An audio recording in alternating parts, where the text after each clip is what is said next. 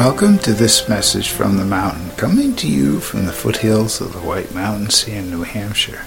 Today's podcast is titled Midsummer Yellow. The parade of the daylilies continue, and the midsummer yellows are now open. The early ones, of course, have long gone by. And I think yellow is one of those light summer colors, filled with sunshine. We see that in a lot of different flowers. And people like to wear light clothes in the summer.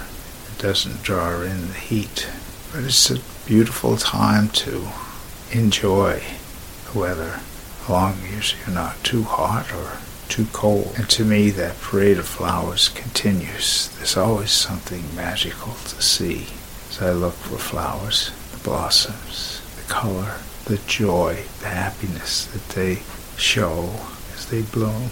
And a lot of people really love to have flower gardens or visit flower gardens. And I look at flowers as a symbol of many things beyond the flowers themselves. I consider people flowers. And when people bloom, show acts of kindness and love. To me, that's just like a beautiful midsummer yellow lily. My name is Michael Hathaway, and this is Message from the Mountain. It is my prayer these words are right and good for you, and if you hear them, thank you so much for listening.